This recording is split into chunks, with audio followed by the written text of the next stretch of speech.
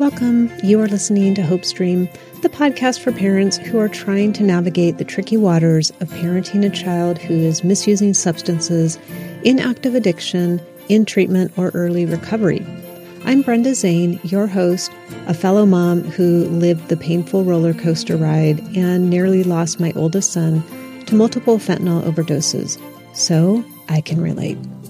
Hope Stream is supported by The Stream, which is a private, not on Facebook membership for moms of kids who are struggling with substance use. It is a place to get plugged in with other moms who get what you're going through, and you'll learn skills that can help improve your communication, your relationships, all wrapped in a positive vibe with a focus on you. There's a lot of focus on your son or daughter, but who's taking care of you? That's exactly what we do in The Stream. You can learn more about our special space and everything that we offer at thestreamcommunity.com. Well, I am jumping in with a solo episode today, which I love because I usually cover a topic that someone in our community is struggling with or something that I have learned in the research that I do. So today, I'm sharing two things with you that I think are really important. And what I really love about both of these is they are relevant and useful whether your child's actively using substances right now or if they've been through treatment and now they're working on finding a new way to live in sober living or in a substance-free place. Maybe that's your home or in a group setting somewhere. The first thing I want to cover is what I call microdosing positivity. This concept came up in an online support community meeting through the partnership a few weeks ago, and I love this concept because what I hear from you and what I know from my own experience is that doing the quote-unquote positive reinforcement thing can be really hard when your child is actively using, especially if they live with you and you see them every day. It can feel like there is not a single thing you could find that's positive to reinforce. So instead of thinking about the big things that you would like to be able to reinforce, like they got a job or they went to school or something that to us is monumental, think about the smallest possible thing that you could be positive about. It might be that they stayed wherever they were the night before instead of driving drunk. It may be that they didn't leave a trail of stuff from the door to their bedroom. It might be that they went outside to smoke instead of doing it in the bathroom with the window open, hoping you wouldn't notice. By the way, we always notice, don't we? I know that can feel disappointing to think, am I really giving positive reinforcement about something that doesn't even come close to meeting my standards? And the answer is yes, you are. Here is the thing about expectations and standards and reinforcement. You have your standards, and those aren't likely to change, and that's okay. You just have to know that those are yours and not everyone else's. You also have expectations around how people should meet your standards, and it's those expectations that can cause you huge amounts of anxiety and frustration and disappointment, and can also lead your child to feeling a lot of shame. So the famous saying is, keep your standards at your chin and your expectations around your ankles. And if you do this, you're going to feel less disappointment and resentment when your son or daughter does something to a lesser degree than where your standards are set. So what does that look like in practice? Your standards might be that your son comes home sober by his curfew. Given the fact that he has been actively using multiple substances for the past 6 months and hasn't been home on time in over a month, having the expectation that he's going to follow through on this standard of yours is just setting yourself up for frustration and anger and disappointment. So you don't lower your standards, but at this point, your expectation might be that he'll probably come home late and will be under the influence of something. This way, if he comes home late and he's sober, you'll be pleasantly surprised. If he comes home on time and he's not sober, you'll also be pleasantly surprised. If he meets your expectation, remember this is not your standard, if he meets the expectation and he comes home late and not sober, It won't be the huge catastrophe of the day and be a point of frustration for you. So back to positivity. I went on a little tangent there, sorry, but this actually does all string together. When your son comes home late but sober, you will be able to microdose some positivity and say something like, "Hey, I appreciate you being sober. It means a lot that you kept your word about not drinking tonight." And leave it at that. Adding on a bonus lecture about how he is late will just negate all the positivity that you just gave.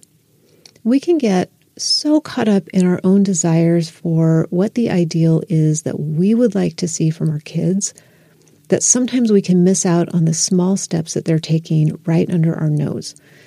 And sometimes I know the behavior is really bad and you literally might not be able to find a positive action or non-action to reinforce.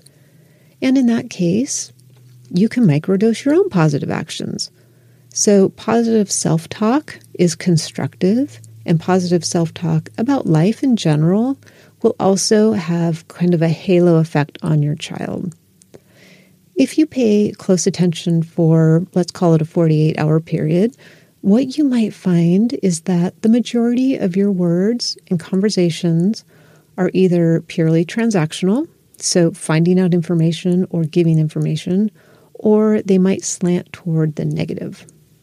So as an experiment, try to go 2 or 3 days, shifting your focus to microdoses of positivity, whether that's just an "I love you" to your son or daughter when they're at their worst, or even a wordless hug or a squeeze if you just can't get anything out.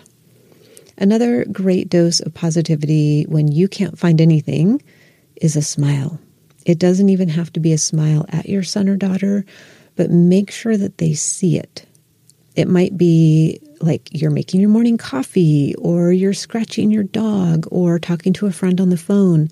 But your smile is important, and it might have been a long time since your child saw one on your face. And then the other important element of positive reinforcement is something called change talk. And this is a concept that comes from motivational interviewing.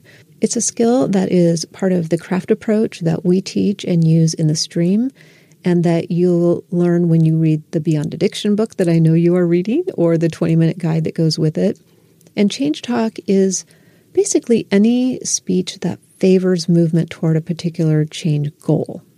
And depending on where your child is on this roller coaster of substance use, you might hear little bits of it from time to time, or they may be in the pre-contemplative stage of change, and that would mean that you probably haven't heard any of this change talk. And before we dive into change talk and how you can test for it and potentially elicit it, here are some examples of what that can sound like. I would, I want to, I could, I can, if I blank, then I could blank, I've got to, or I can't keep blank. So again, how much change talk you hear will often depend on where your son or daughter is in the stages of change model. And if you want to figure out what stage your child is in, you can listen to episode 66, where I go through each stage and what's likely happening, what you might be seeing or hearing with your child in that stage, and then some ideas for what you can do. So that's episode 66. So that'll be helpful to kind of ground you in where they may be. If you're not hearing change talk, there are ways that you can work to elicit it if you're willing to put in a little bit of work. Like everything with this, it is work. These tips are really useful, though, if the other person is ambivalent about changing their behavior, because it gets them saying things out loud, and people tend to believe what they hear themselves say. So the first way to elicit change talk is to use open-ended questions, which really just works to get the other person talking to begin with and to start opening up. You might say something like, I know you're not ready now, but if you were going to make a change at some point, what is something that you would do? Or how would you go about that? So these open-ended questions are really meant to start a conversation flowing. You don't have to be really specific with them, but if you haven't been using open-ended questions, which are ones that they cannot say yes or no to, then you're going to want to start incorporating those. Then you can also use the rear view mirror approach of what was your life like before you found XYZ? Let's call it cocaine. Or what's different between the you from a year ago and the you now? Now, this is really only going to be effective if the person has experienced some significant consequences as a result of their substance use. So if your daughter is smoking a lot of weed, but she hasn't really felt any true negative implications from that yet, this rear view mirror might not be the right approach. The third way that you can start to elicit change talk is to take a forward-looking approach and try to elicit the change talk by asking questions about how life could be or would be if their substance use continues or if it's discontinued. So that might be something like, what's the worst thing that might happen if you continue to use cocaine? Or what's the best thing that might happen if you decided to stop or to change using cocaine? You could try the time machine question, which I love the time machine question, which is if I could put you in a time machine and fast forward you to, you could either say being an adult if you're talking with a minor, or you could add 5 years on to their age. So if I could put you in a time machine and move you forward to being 29, what do you see yourself doing and how does your cocaine use fit with that, assuming that nothing else changes?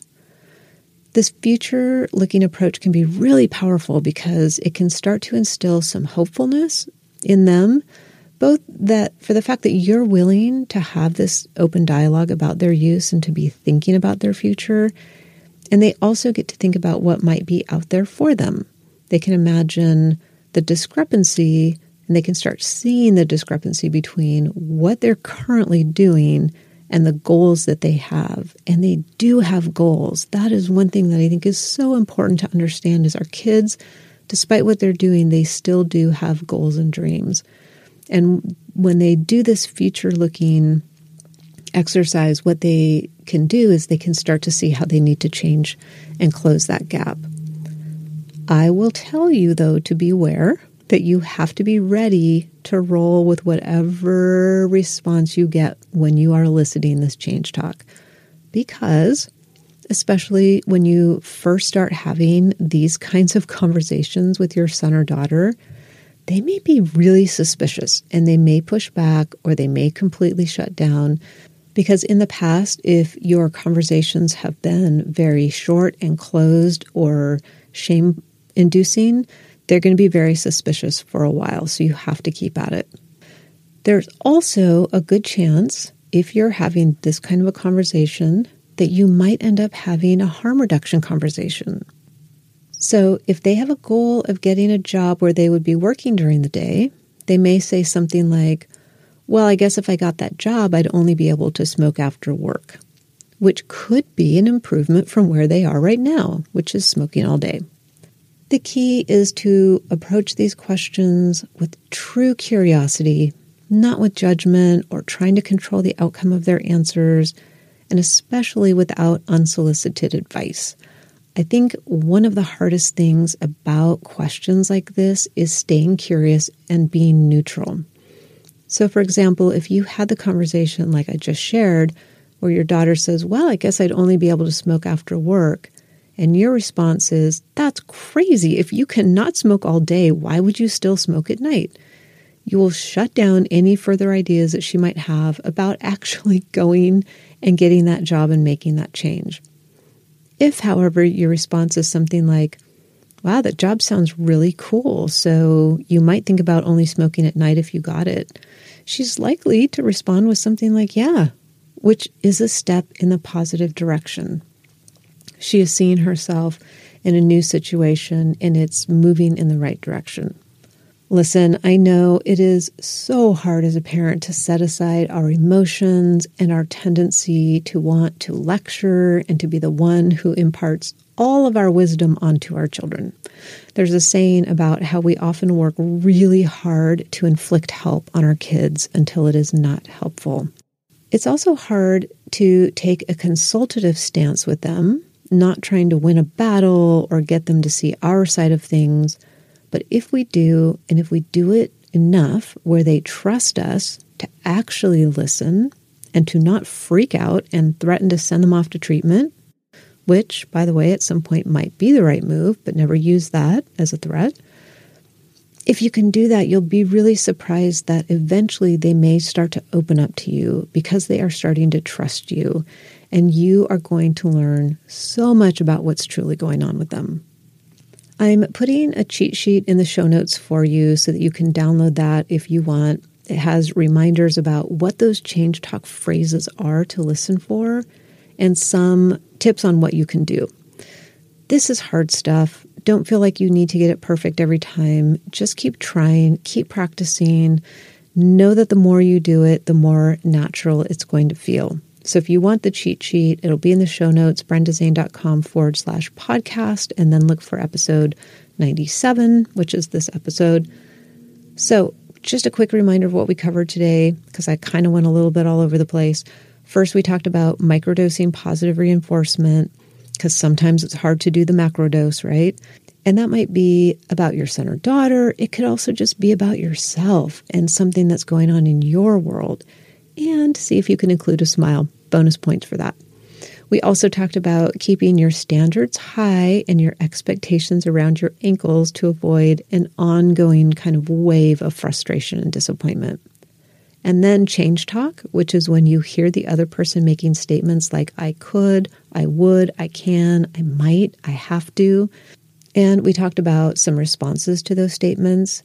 And then finally, we covered 3 ways to elicit change talk using open-ended questions to start the conversation flowing in the first place, and then the 2 tactics of the rearview mirror approach and then the future or forward-looking approach.